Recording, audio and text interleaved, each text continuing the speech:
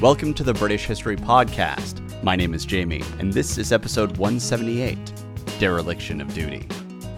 This show is free and independent due to member support, and as thanks for helping keep the community going, I offer members-only content, including extra episodes and rough transcripts.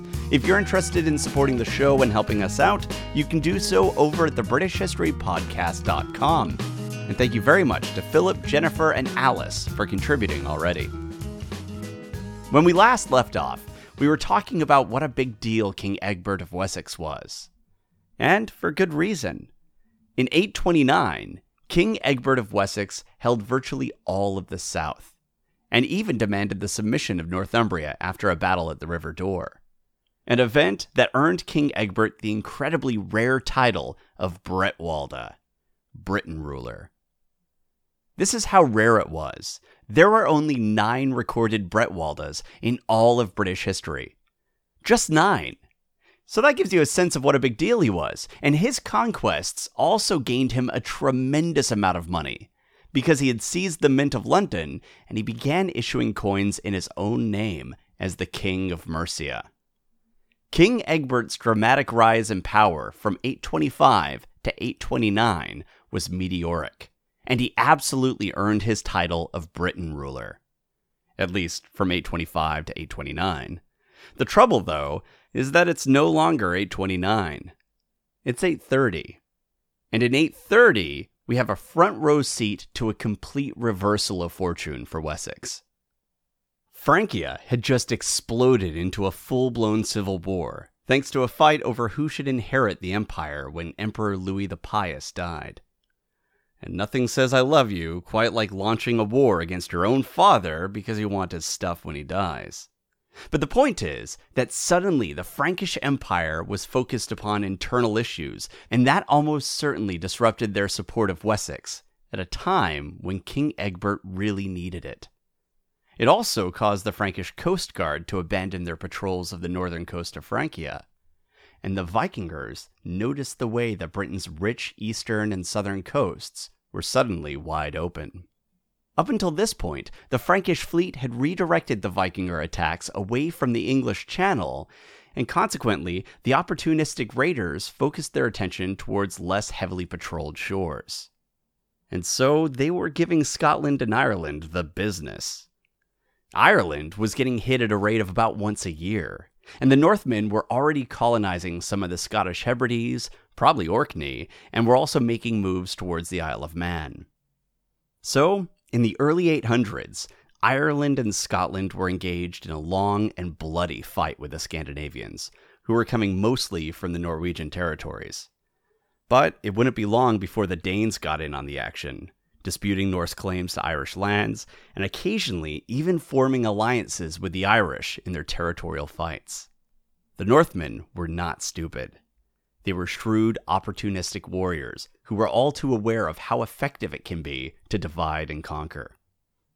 But the end result of all of this is that for nearly 40 years, the Northmen had been expanding their fleets and building wealth through their regular raids of the British Isles and other surrounding areas. And so now, their crews were larger, better equipped, and more experienced than they had ever been before in history. And the English Channel lay open before them, without any real defenses. And the sea was a major road to invasion for Britain, because the Anglo-Saxon kingdoms weren't overly interested in seafaring. Whatever ancestral connection they may have had with the intrepid sailors Hengist, Horsa, and Aella, these Anglo-Saxons appear to have had little interest in emulating those potentially mythic seafaring warriors. Consequently, we don't have any evidence of large fleets of English warships in the 7th and 8th centuries. Not only that, but they don't seem to have recognized that attacking via the sea was even a possibility, since many of the most prestigious and therefore wealthy monasteries were located right next to the sea, or near easily navigable rivers. If the English were concerned with naval warfare, and if they were worried about their monasteries being struck, it's doubtful they would have placed their holy buildings in such an exposed location. It was a massive oversight. But, as is a common refrain in the story from this era, no one really seemed to take too much notice of that growing threat from the north. so they didn't build a fleet. They barely constructed defenses other than the occasional bridge, in fact. Instead, they focused on local matters.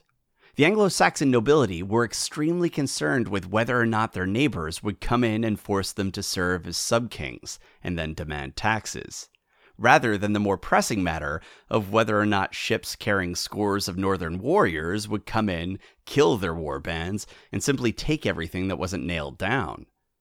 The Anglo-Saxons of this era had considerable resources, and yet we really do see no evidence that they are trying to construct fleets to protect their coasts. And they should have known that they needed one, because it was a fleet that had been keeping them safe up till this point.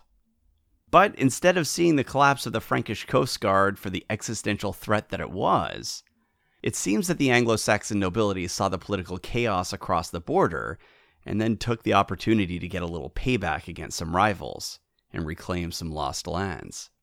Because Emperor Louis's civil war had the odd side effect of weakening his Anglo-Saxon ally, King Egbert of Wessex.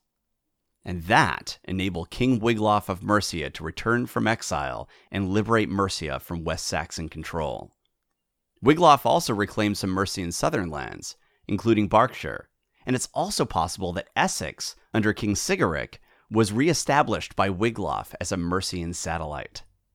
Looking at everything, it's unlikely that Egbert had any significant authority over Mercia or Northumbria after that moment. So all of a sudden, most of England north of the Thames was free from West Saxon interventionism.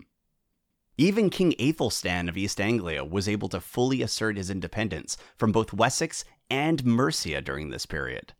Just as the late 820s were a period of intense growth for Wessex, here in 830, we're seeing a tremendous series of losses at just about the same rate of speed. And it left the West Saxons falling back to their homelands in the south. And of course, to their Kentish lands, which included Sussex and Surrey. Now, rather than ruling most of England, King Egbert would just rule over Wessex, and his son, Aethelwulf, would rule over the conglomerate sub-kingdom of Kent. But I suppose that is only fair, since it was Aethelwulf that was responsible for the acquisition of Kent. It really is a fascinating turn of events, and I can absolutely understand why the various leaders did what they did. But sitting where I am, knowing what I know, it's shocking to me that not a single one of them had even a little more foresight and found a way to work together. Because an unpatrolled channel would turn out to be a big problem for everyone, Frankish and English alike. But here we are in 830, and Mercia was, after a brief disruption, once again being ruled by the Whig dynasty. The Whig dynasty was a family that might have been an offshoot of the Mercian royal family. As you might remember, the Mercians determined a king's eligibility not just through the king's genealogy, but also by who he was married to. So it looks like he was probably part of old King Aethelbald's family, maybe one of the bastards. And then he married Queen Cynethryth, who, based upon her name and position, very well might have been connected to King Penda. So the old gang was back in charge. And overall, unlike his recent predecessors, King Wiglaf was a wise and effective king, who was smart enough to take advantage of the fact that Wessex appears to have settled down for the time being. So, he did what any Mercian king would do in that situation. He attacked the Welsh. Now, it isn't clear exactly when he attacked the Welsh, but based upon later events, it's clear that the Welsh of Powys had been brought under Mercian control at some point around here. So, right about now, Wiglaf was probably fighting and winning a war against Powys, enforcing their submission. Also, right at about the same time, Sub-King Aethelwulf of Kent, son of Egbert, married Osburga. She was the daughter of a nobleman named Oslac from either Hampshire or the Isle of Wight. But Osburga is most important to us because she would end up having at least 5 children with Sub-King Aethelwulf. Their names were Aethelbald, Aethelbert, Aethelred, Aethelswitha, and then, just to break the naming mold, Alfred. And guess which one is the most famous of her kids? So those are the major points of interest that you should know about in the lead up to 830, and all of it told in a very short space of time. In the following year, 831, things mostly continued as normal. King Wiglaf, being a Mercian king, was hard at work at his second job, trying to curry favor with Archbishop Wulfrid of Canterbury. And yeah, Archbishop Wulfrid was still around. He was still kicking it. But rather than being in a Mercian-dominated Kent, he was now in a West Saxon-dominated Kent. And it appears that he might have started to be a little more friendly with the Mercians after that switch, since the West Saxons played a little rougher than the Mercians did. I wonder if he looked back wistfully at his days under King Conwulf of Mercia, and wondered why he complained so much.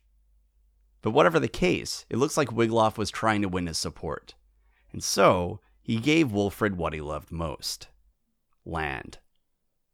However, any support Wiglaf might have gained was soon lost thereafter, because on March 24th, 832, Archbishop Wulfrid died, and he was replaced by a guy named Feologild, who then immediately died.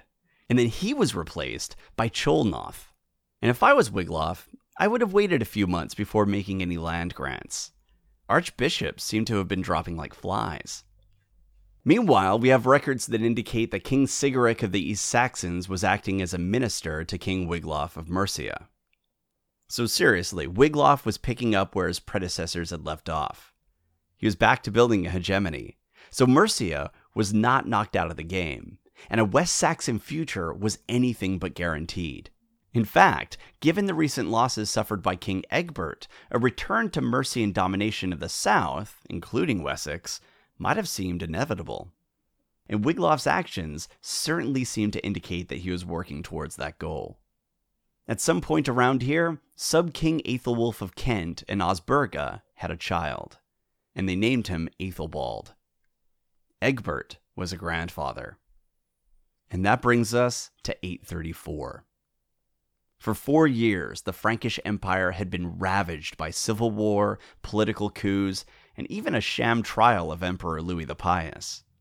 The power block that Charlemagne had spent his life building was on the verge of shattering, and his son was having a hell of a time holding it together, thanks in large part to the machinations of his own family members, who made the Bluths look like the Brady Bunch.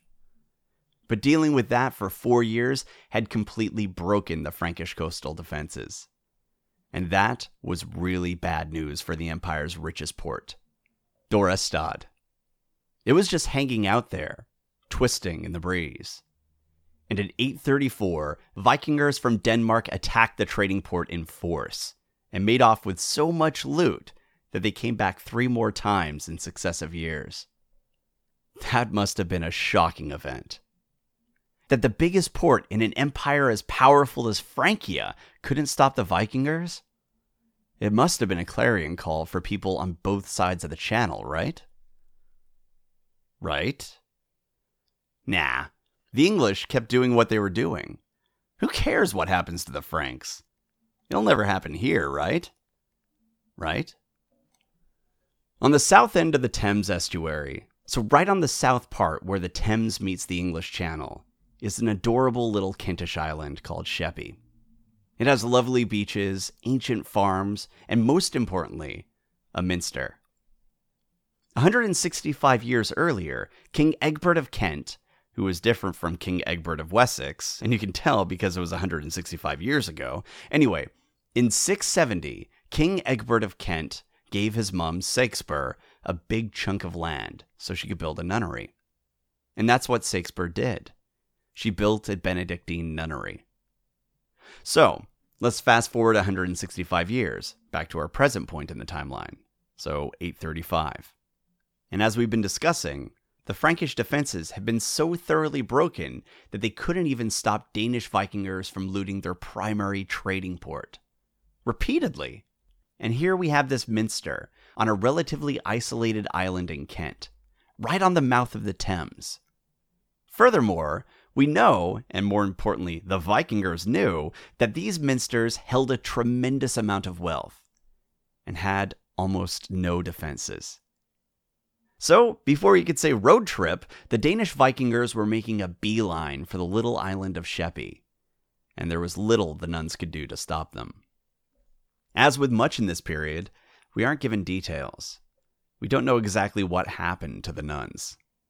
And don't forget that these minsters weren't just homes for religious people.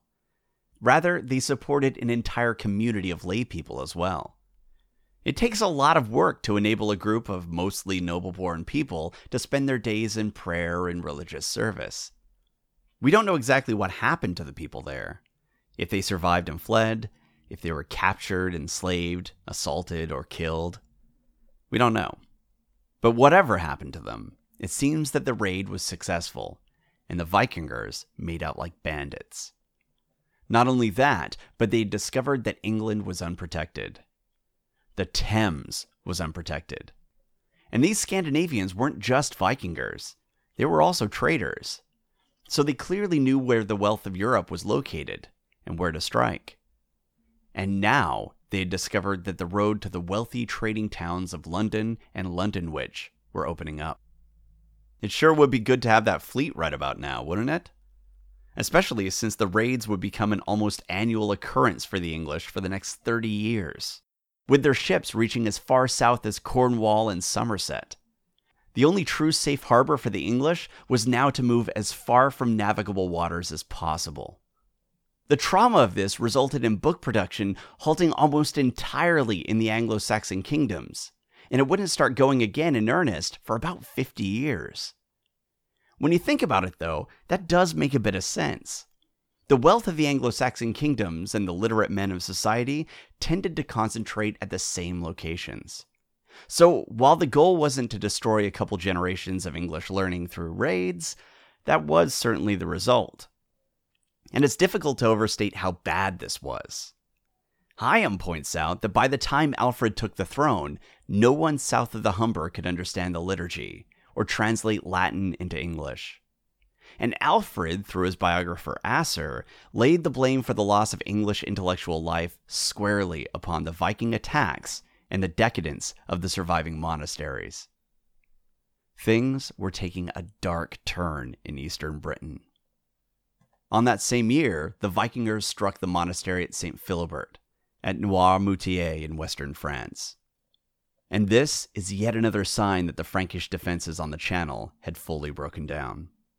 Because the monastery at Noirmoutier was all too aware of the dangers of the Vikingers, as it was the first recorded attack in France back in 799. Yet here we are, 36 years later, and the Danish Vikingers were back. And it looks like the Franks could do little to stop them. Something had to be done. And you know what they needed to do, right? Since the Franks were knocked out of the fight due to infighting, the Anglo-Saxons would need to go back to their roots and build a fleet. And maybe that would buy the Franks enough time to stop punching themselves in the face and relaunch their own fleets. And then maybe they could stop the raids. So, the English went to work. And at about 835, so right at about the same time as these attacks, the Abbess of Repton gave Ealdorman Humbert of Mercia a huge chunk of land in exchange for a promise. Humbert promised that he would provide 300 shillings of lead every year to Canterbury. The wheels of English industry were turning, and they were focusing on the upper-class art and sculpture industry in Canterbury. Really. That seriously is what happened there. And what the hell? At the same time that the English were dealing with an explosion of violence from the Viking raids, we see their nobility doing the hard work of completely ignoring it. And I know, Alfred's biographer Asser claimed that Alfred dragged the English out of an uncultured pit of ignorance. But the truth is much more nuanced than that. And at least in Canterbury, the response to these raids, by the way, that were just around the corner from them, well, their response appears to have been, that corner of the estate looks a bit lonely, Unferth. I think we need a new sculpture. So, I guess Asser was wrong. Culture was alive and well during this period. But you have to wonder about their priorities. Because a boat or two might have been nice. But hey, maybe that was just Kent. The Mercians were warriors. They had a long line of bloody warrior kings and experienced war bands. Even after a series of brutal defeats, they managed to retake their lands from the most powerful kingdom in the south, Wessex. Surely, the warrior culture of Mercia would demand that they step up to the challenge. So, King Wiglaf did what Mercian kings do best. And in 836, he reinstituted the ecclesiastical councils. And at Croft, in Leicestershire, the Archbishop of Canterbury and 11 other bishops showed up. And at that council, King Wiglaf focused on what was most pressing to the English at this time. He granted the Minster of Hanbury immunity from all taxes and duties, except, of course, for the construction of ramparts and bridges. And I guess we should be happy that at least Hanbury wasn't being exempted from building defenses, but seriously, how about a fleet? Now, all snark aside, if it wasn't for the growing threat from Scandinavia, I'd be talking about this in a very different tone, because it is actually quite interesting. King Wiglaf was forming a great southern council in the style of his forebears, and that was a bold signal to all the other Anglo-Saxon kingdoms that Mercia was back. Not only that, but the fact that so many luminaries attended suggests that the West Saxon supremacy might not have been all that secure. Something else to note is that he was granting rights and exemptions rather than lands. And we see this happening with other Mercian leaders from this period, and it suggests that Mercian kings might have been running short on land, and that, while they were trying to make a comeback, Mercia wasn't anywhere near the kingdom it once had been. It's all very interesting stuff. But what I find most fascinating is that the leadership, even leadership that was located in regions which were currently experiencing Viking raids, just kind of ignored it and carried on like it was business as usual. I mean, could you imagine that happening today? If we were facing off with a global catastrophe, the sort of catastrophe that could leave huge parts of our economy in tatters, shake our cultural institutions to the core, and destroy most of our coastal cities, forcing the population to press inland for safety and access to food. And rather than focusing on that, our politicians just wanted to talk about who gets the gavel in the House of Representatives, or whether or not the Prime Minister fucked a pig's head at a fancy party at university.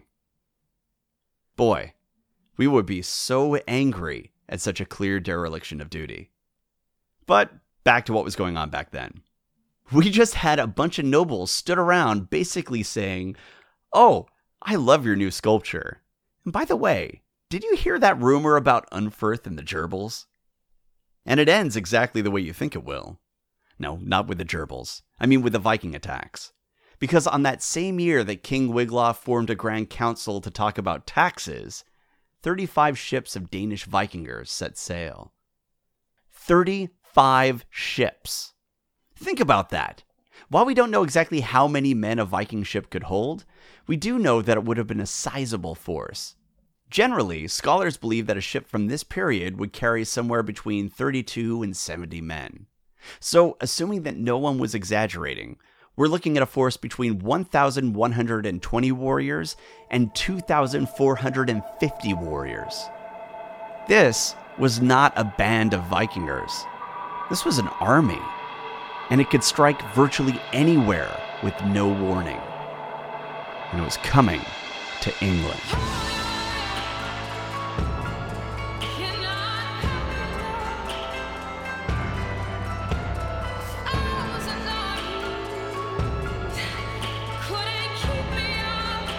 All right, if you have any questions, comments, or concerns, you can reach me at thebritishhistorypodcast@gmail.com. And you can also join us on Twitter. We're at British Podcast, and pretty soon I'm going to be live tweeting my thoughts on the new Bernard Cornwall TV series, The Last Kingdom. So if you'd like to see what I think of that show, you can tune in there. And if you'd like to join all our other communities, you can find links at the upper right-hand corner of thebritishhistorypodcast.com. All right, thanks for listening.